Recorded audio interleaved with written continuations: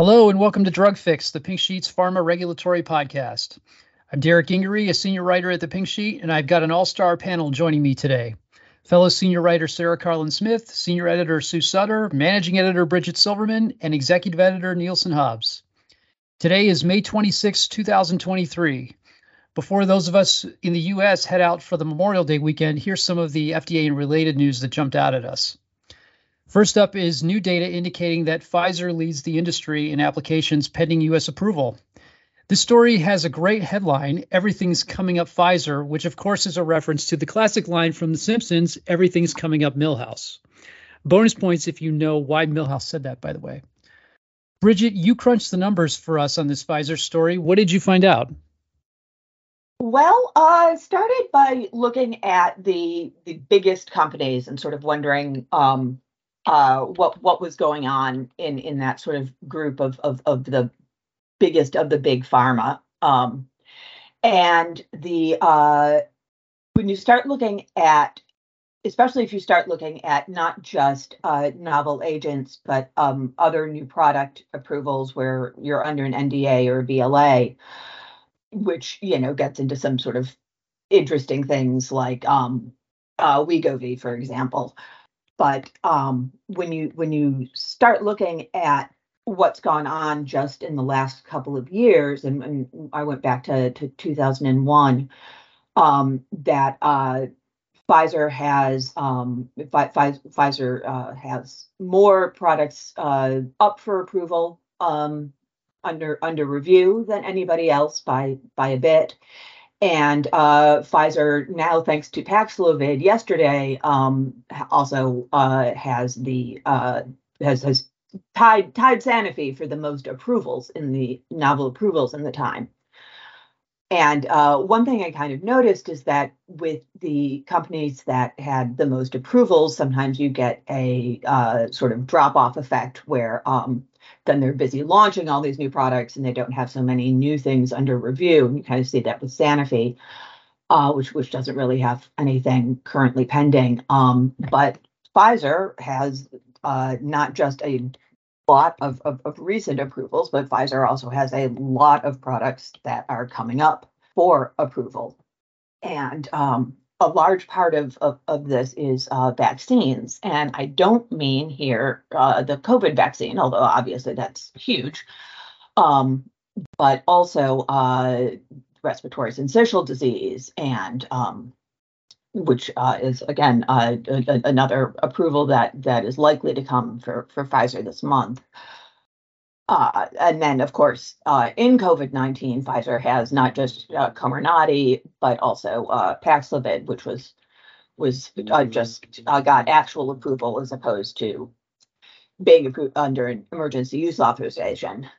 While Pfizer is really becoming known for vaccines, cancer therapies do remain a really core business.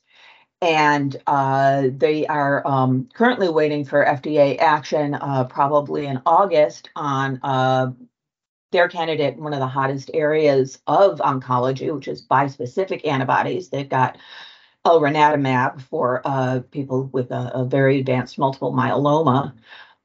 And in the meantime, of course, Pfizer is also building out its existing portfolio, particularly Talzenna, and there's a combination of Talzenna with Xtandi in first-line CRPC, prostate cancer, that the company is excited about.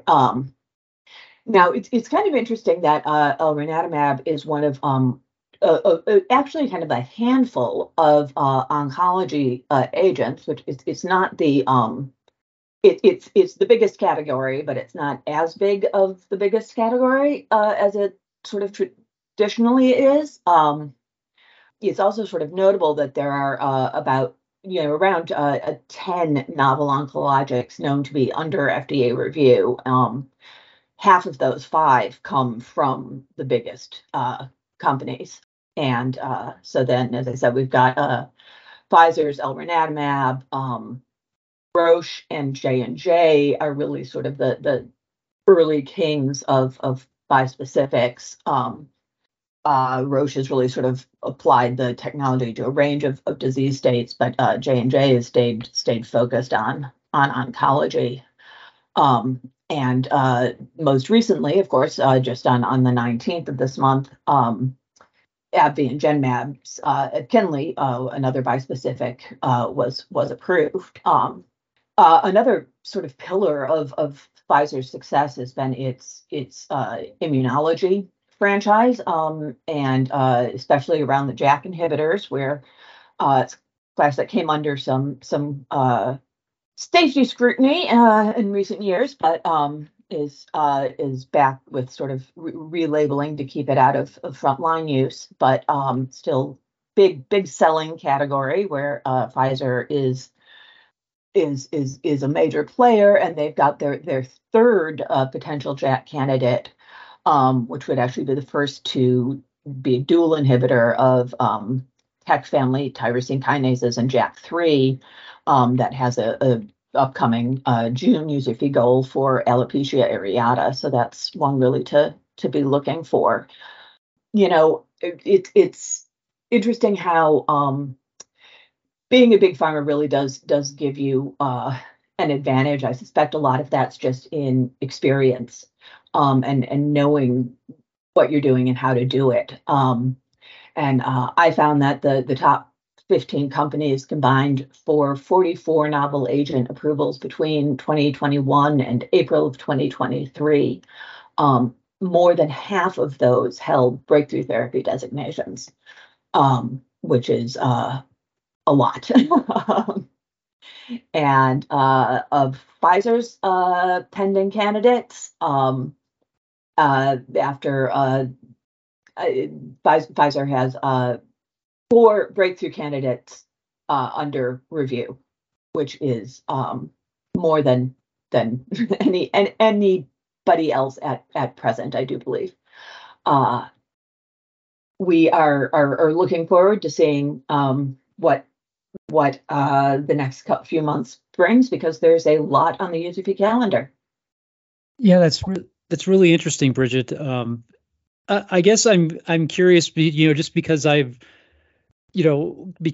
cover the regulatory side of this, so I cover the approval side, not necessarily the commercial side. But often when we look at data on whether it's novel approvals or generic approvals, et cetera, and you ask FDA, well, why did it go up this year or this month or whatever, as opposed to the last couple of months, you'll get an answer like, oh, these figures are just cyclical, and it kind of depends on the day that we actually sign the form, and all that kind of stuff. It could be the 30th of the month, or it could be the 1st of the month. It just depends on when I get around to signing things sometimes. I guess I'm curious how Pfizer did this. Did they just have like a pipeline that had a lot of stuff that kind of reached the FDA ready stage at the same time? I mean, it just seems kind of odd that they have this kind of like bubble, of applications that are all going at right, all ready to be approved. I think part of it's that they have invested a lot in a lot of very different categories. And I certainly don't know much about their internal organization, but I would suspect that there's resources behind a lot of different manufacturing, supplier. You just at some point you get these synergies of scale where you've got all the best communicable disease people, and you can handle a bunch of communicable disease programs. That's really interesting. And I mean, of course, it makes sense, especially with the COVID experience that they have a really good relationship with the FDA, if for no other reason because of that. So, and I think also, Pfizer's sort of looking at some patent cliff action coming up, and they've really had a long view planning process. And especially with these vaccines, those trials are massive. 20, 30, 40,000 people that, just having developed the infrastructure to be able to handle that and, know how to talk to FDA about that has got to be very valuable. One other thing I wanted to ask you about, I believe, and I'm correct me if I read it wrong, but it said that I thought you said that only 6 of the 21 pending applications had a breakthrough designation.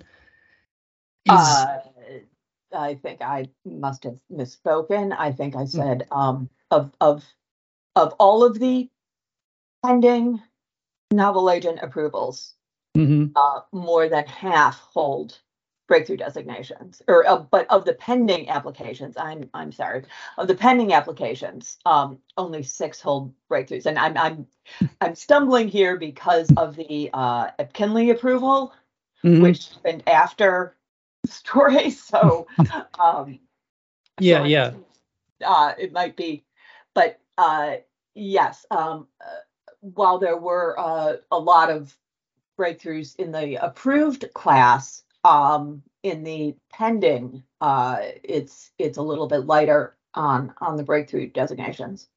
I guess I was just curious if is it just, again, is it cyclical? There just happen to be a lot of pending applications that didn't get the designation, or I don't know if there's something going on where it's like, is breakthrough like not as popular, as it used to be or something, or? I would guess at this point that it's to some extent just cyclical. I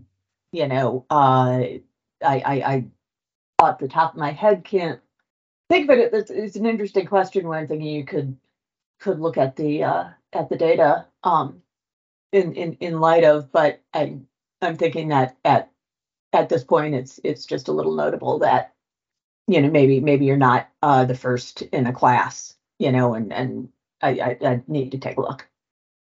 No, but that's really interesting. And then, in addition to this story, we also saw a really great infographic with the pending and approved applications. And then, Bridget, you've got more to come. This is like a series of stories that you've got going now, right?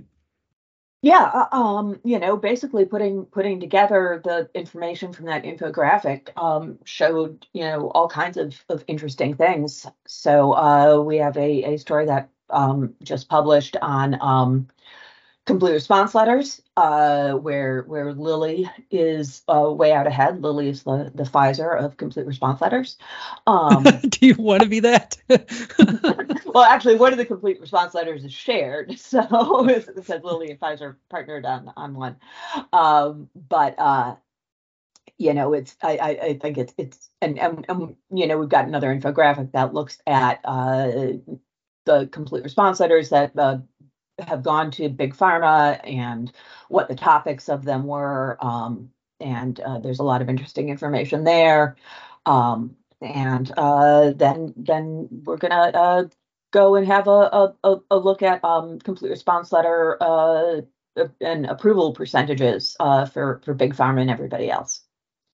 Yes, those of you, if you're listening in real time, you haven't seen those yet because they haven't quite published. But those of you listening to the podcast in the future, those should be up by the time that you're listening to your podcast.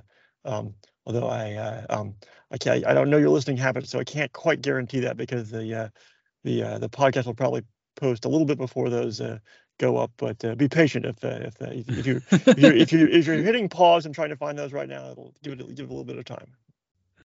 Awesome. Well, Bridget, it's really great work. Great piece. Looking forward to seeing the rest of it, since I am not in the future yet. So. Thanks, Derek. So next, we're going to move to a smaller firm's efforts to get one of its rare disease treatments approved. Sarepta, known for its development in Duchenne muscular dystrophy, continues to wait for an FDA decision on its SRP 9001 gene therapy candidate in the disease. The FDA had set May 29th as the goal for its decision, but this week the company announced that the date had been moved to June 22nd.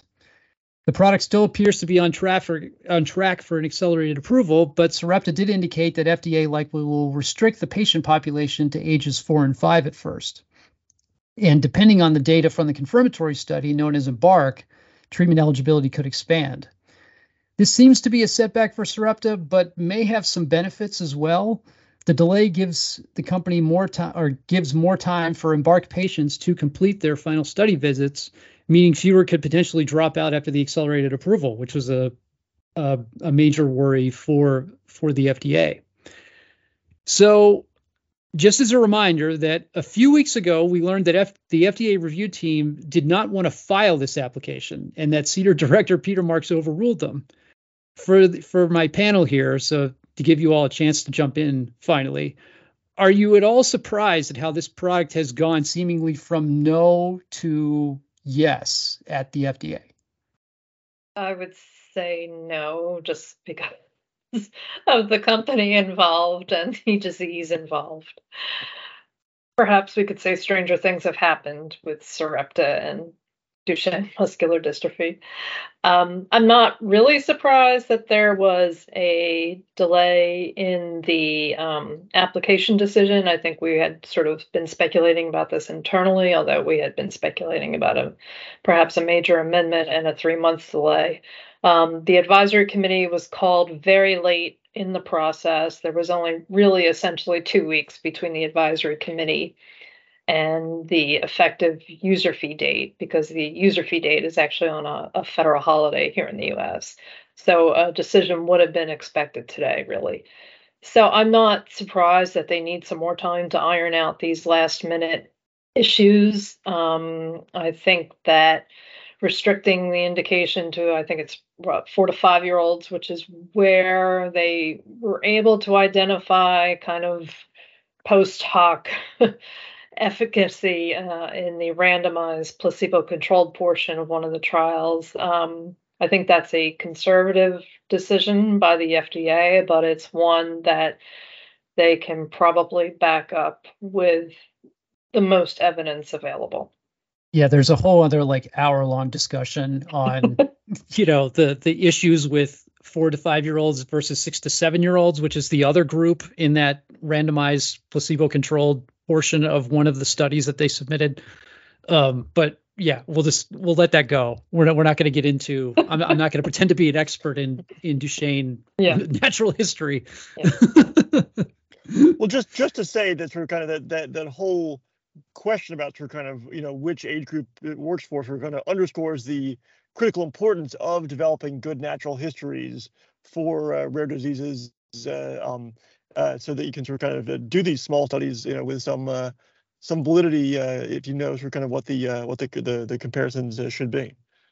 Well, that in a way though, that's part of the problem that Sarepta has and the DMD patients have, is that they have this extensive natural history. And one of the stories, the follow-up stories to the advisory committee, we ran the chart of the natural history looking at the North Star ambulatory assessment scores, which measures ability to stand up and things like that as the disease progresses. And, there's a dark line in the middle kind of showing the average kind of trend, but you can see it, the lines are all over the place. It's really, really hard to tell. It's really hard to kind of nail down a consistent sort of, progression of the disease. And that's nobody's fault. That's just the way the data has come out as they've tracked natural history.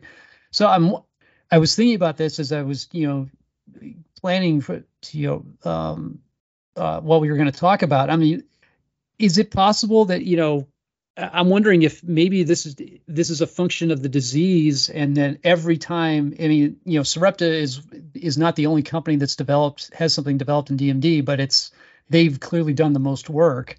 I mean, I'm wondering if this is, if the natural history, the problems with the natural history are going to be kind of that's just going to be the way it is, and with anything that gets developed in this space, and you're just going to have to kind of live with this, questions about efficacy and so forth, going forward. I think that's certainly true, Derek. That there's going to be insufficient data probably sort of to satisfy everyone, depending on your perspective. It's either sort of not enough to sort of kind of to say definitively that it does work, or not enough to say that it couldn't work. I would say the FDA review staff is perhaps a little more skeptical than you are about the heterogeneity of the data. There obviously there's all those wide margins in that great graph that you put in your story, but just there are different perspectives between the sponsor and the primary reviewers on that question, I'd say.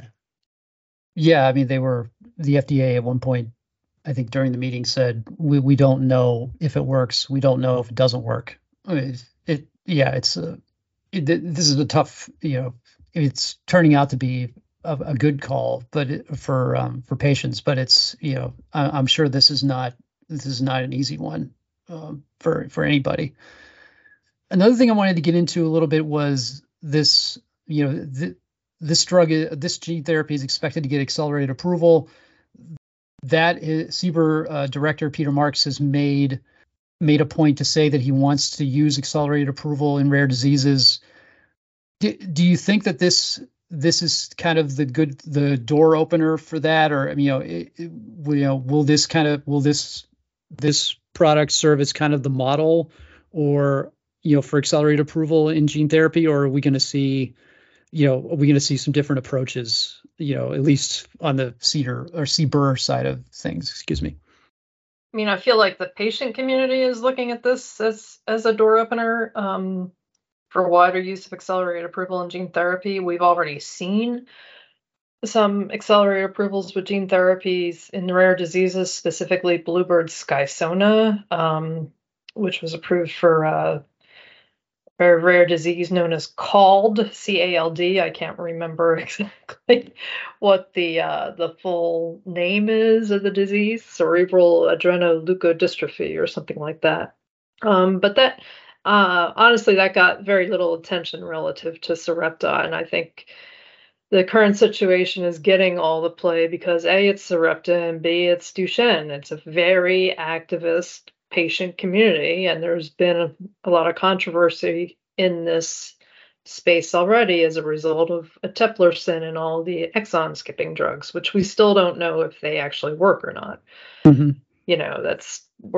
We're still a couple of years out from finding that out. Every meeting you hear Peter Marks he'll talk about accelerated approval and the circumstances under which he thinks it would be appropriate in a rare disease, and those generally involve replacing an enzyme or a protein or something like that, something that is clearly measurable.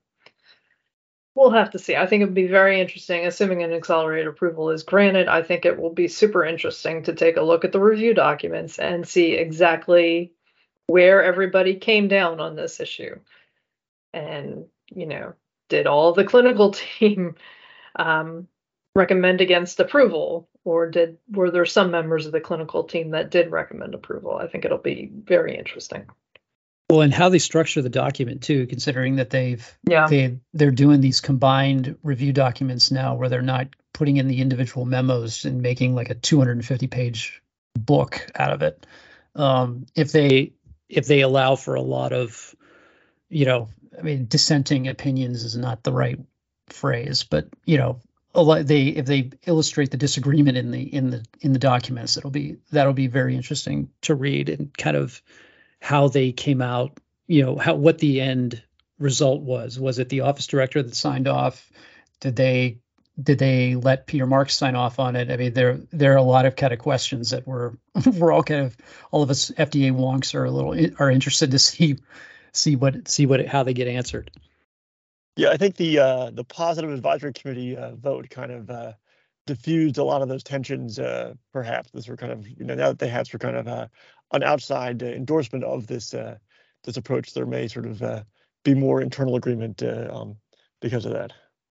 Yeah, that's a good thought, Matt. That could have given a lot of people, at least had them made them think differently about kind of what they saw in the application.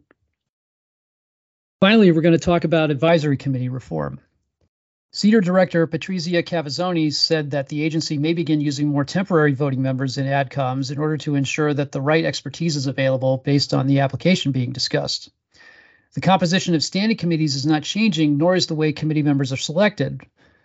Cavazzoni also said CDER wants to increase the consistency in how discussion and voting questions are formulated.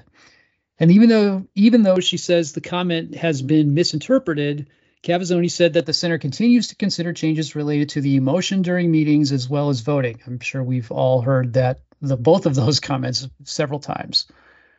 I'm curious what you all think of this. Could you envision any issues with having more temporary advisory committee members? I mean, adcoms on occasion are slowed also by kind of members' issues with wording of the questions, but I don't know if that's like a consistency issue from that standpoint. I mean, could we see more of the same or similar questions asked to committee members for each product in a class, or maybe specific questions asked of, say, like every single gene therapy that comes through, something like that?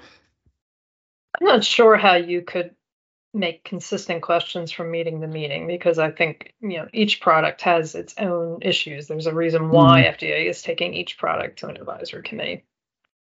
I could see making a single, making at least one consistent question each meeting being, do the benefits outweigh the risks, or just generally a vote on the benefit risk balance. I know Rob Califf has talked about getting rid of the vote, the gladiator vote, he calls it. But I do think that gives you a sense on where the committee really comes down on a particular product. In terms of adding temporary voting members, we've seen a lot of that lately. The meeting last Friday, the GI Advisory Committee meeting last Friday on intercepts obeticholic acid for NASH, more than half of the advisory committee members were temporary voting members. And certainly there's something to be said for adding extra expertise, but I go back to some of the opioid meetings where it was, you were up more than 20 members. They may have been two committees combined, and then you had temporary voting members, and it does get to a point where it can be very unwieldy in terms of size, especially if you're still doing all this virtually. So that's just one concern that jumps out at me. Well, and you're trying to get, and FDA has said consistently, we're more interested in comments and physical speaking by the members rather than voting. So if you get, you're up to 20, 25 people, it's hard for everybody to talk and get their 2 cents in, even at the end when they have to justify their votes or say why they're deciding what they're deciding. So yeah, I could see that definitely could be an issue. But as Sue is saying, and as we've reported, the issue of the votes is kind of fraught. I mean, obviously, sort of you don't want it to sort of be a simple binary. You obviously want the detailed scientific discussion, but without a vote, the committee doesn't sort of offer a strong path forward for anything. Like if there had not been a vote at the Sarepta hearing on their gene therapy, I think the company and the FDA would sort of be in a much more difficult place, because it was sort of a toss-up. I mean, it was sort of a close vote, and so there wasn't sort of kind of a clear consensus from the panel as to sort of what to do, even though there were a lot of interesting ideas and thoughtful discussion. But if it all comes down to the vote, obviously that's kind of you sort of miss some of that subtlety. But without the vote, even if it's temporary members voting, you don't get a decision. I guess that's the most simple way to say that. Even though of course the advisory committees don't have to make the decision; they just make the recommendation. But it's a complicated issue. Go ahead, Sarah. Yeah, I was going to say, without the votes at some of the meetings I've covered recently, if you had said, okay, how do you think they're going to vote after listening to their conversation, for a few hours, I don't think I would have correctly predicted a lot of the people, how the individual people voted or how the outcome would be, because, and I think this is honestly like a common phenomenon over the years where you listen to these people who are so, into the weeds and really good at picking out all the deficiencies in the clinical trials and things that could have been done a little bit better. Why didn't you have this data? Why don't you have this answer? And just by the nature of these drugs usually ending up at an advisory committee, they're usually closer calls. They're not the really obvious yes or no calls. And I think sometimes they sort of seem really critical during the day, and at the end of the day, they do vote for it. And I think without really forcing them to say, okay, these are tough calls. They're not easy answers. You can understand why people might go both ways, but how do you feel? It really makes it hard for us to understand their thinking, and you could appreciate how FDA might take their words and, think they meant one thing when they actually meant another. So I definitely appreciate the value of their comments and all the nuance that you get from that.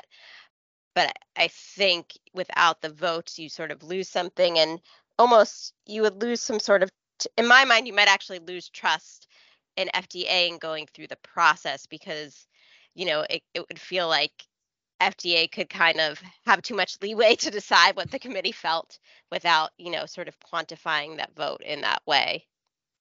Oh yeah, I mean, we've all been at meetings where somebody has said, I don't like this, I don't like this. They spend the whole meeting saying things they don't like, and then they vote and they say, yeah, I think it's fine, and I recommend approval, and they make they come up with something completely different reason for deciding what they decided. So imagine if there had been no voting at the aducanumab meeting, that it had all been discussion, and that final voting question was pretty definitive. I think it was like 11 people said, no, you cannot rely on this one single study. And there was one who was uncertain.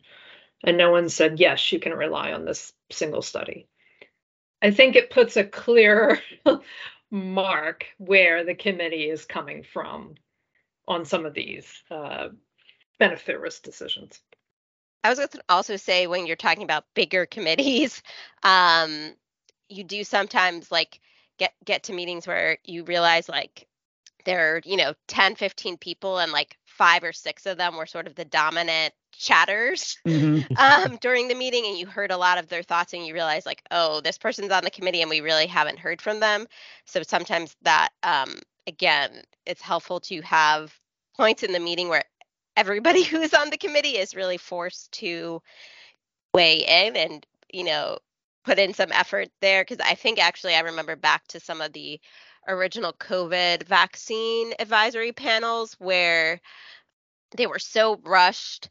And they did have votes, but then there wasn't time for people to explain the votes. And I think I could be remembering wrong which advisory committee, but I feel like I've covered advisory committee meetings where there were people on the panel who you really didn't get anything out of. I've seen that happen too. Yeah. And I think that's a loss. To sort of sometimes when you don't push for the different people to weigh in and their different expertise, and then you get sort of some people are just kind of naturally, have that dominant speak and meeting personality, and you don't, you miss out on key insights there. Well, and I mean, I remember I've occasions where the most of the discussion is really heavily scientific type of issues, and the non-scientists on the committee end up not saying anything because they either don't understand what's going on or don't have anything to add to the conversation, or it's just just that they don't jump in. So yeah, you end up with nothing from those people until the very end when they if they vote. So yeah. That's definitely the case that I've experienced, especially with patient representatives and consumer representatives. You may have patient representatives who you don't hear from until the time of the vote. And I think that's unfortunate. Yeah.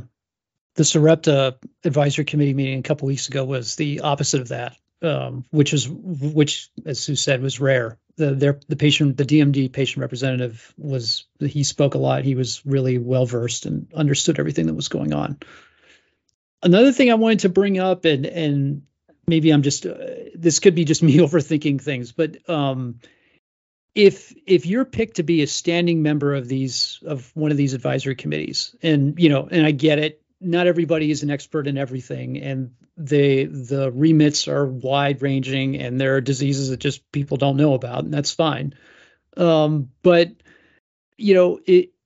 I'm wondering if most of these standing committee members should be expected to have at least enough working knowledge to be able to judge most of these applications. And I don't, maybe, like I said, maybe I'm just overthinking it, and I get it. They want to have as much precise expertise on on these applications because they're so difficult to do. It's difficult to do the development. It's difficult to understand the disease. It's difficult to understand what the drug is doing to the disease.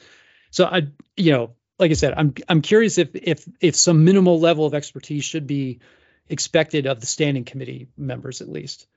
Well, I mean, from what I've seen, FDA tries to get standing committee members who not only are, maybe expert clinicians in a particular area, but also who are familiar with clinical trials and conducting clinical trials and design and those sorts of issues.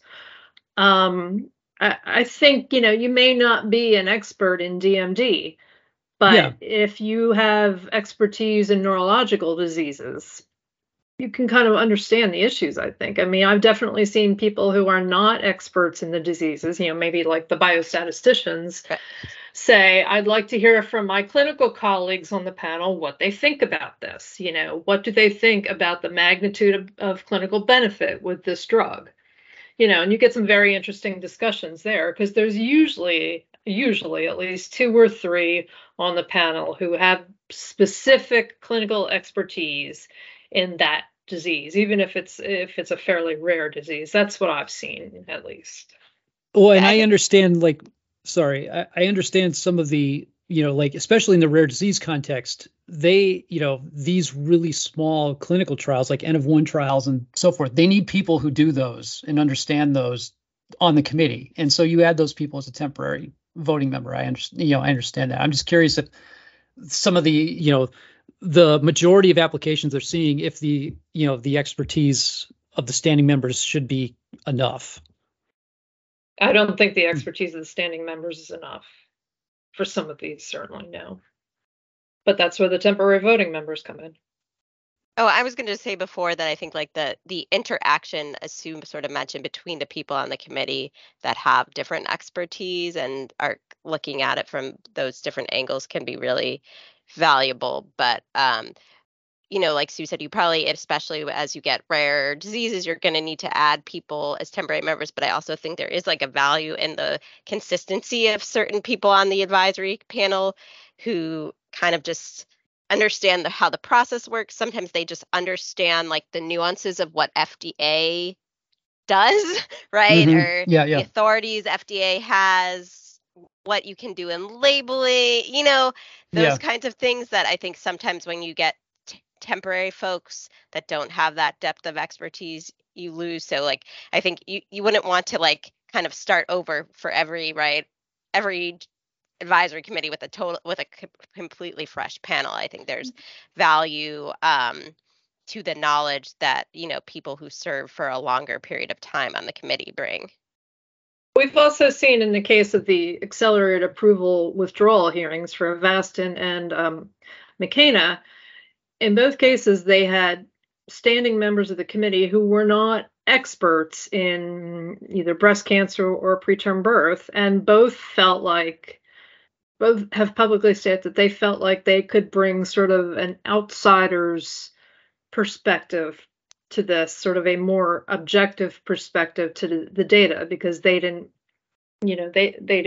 practice in this specific area, and they could just sort of consider things, without having to think about, well, what would I tell my patient about this, right?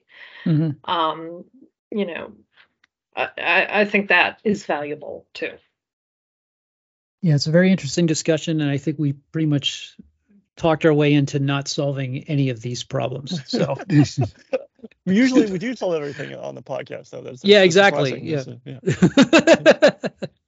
Derek, could I engage you in a short colloquy on everything's coming up Millhouse before we sign off. The reference that I thought when I saw Bridget's headline, "Everything's coming up Pfizer," was "Everything's coming up roses," and so that I picked a rose as sort of the picture for the top of the story. But what made you think everything's coming up Milhouse? Well, because everything's coming up Milhouse. That was the episode where Homer floods Springfield, and it ends up for an art project, and it ends up flooding Milhouse's room, and his cuffs are his leg is or shoes are wet, and his cuffs are dry. So he yells, "Everything's coming up Milhouse."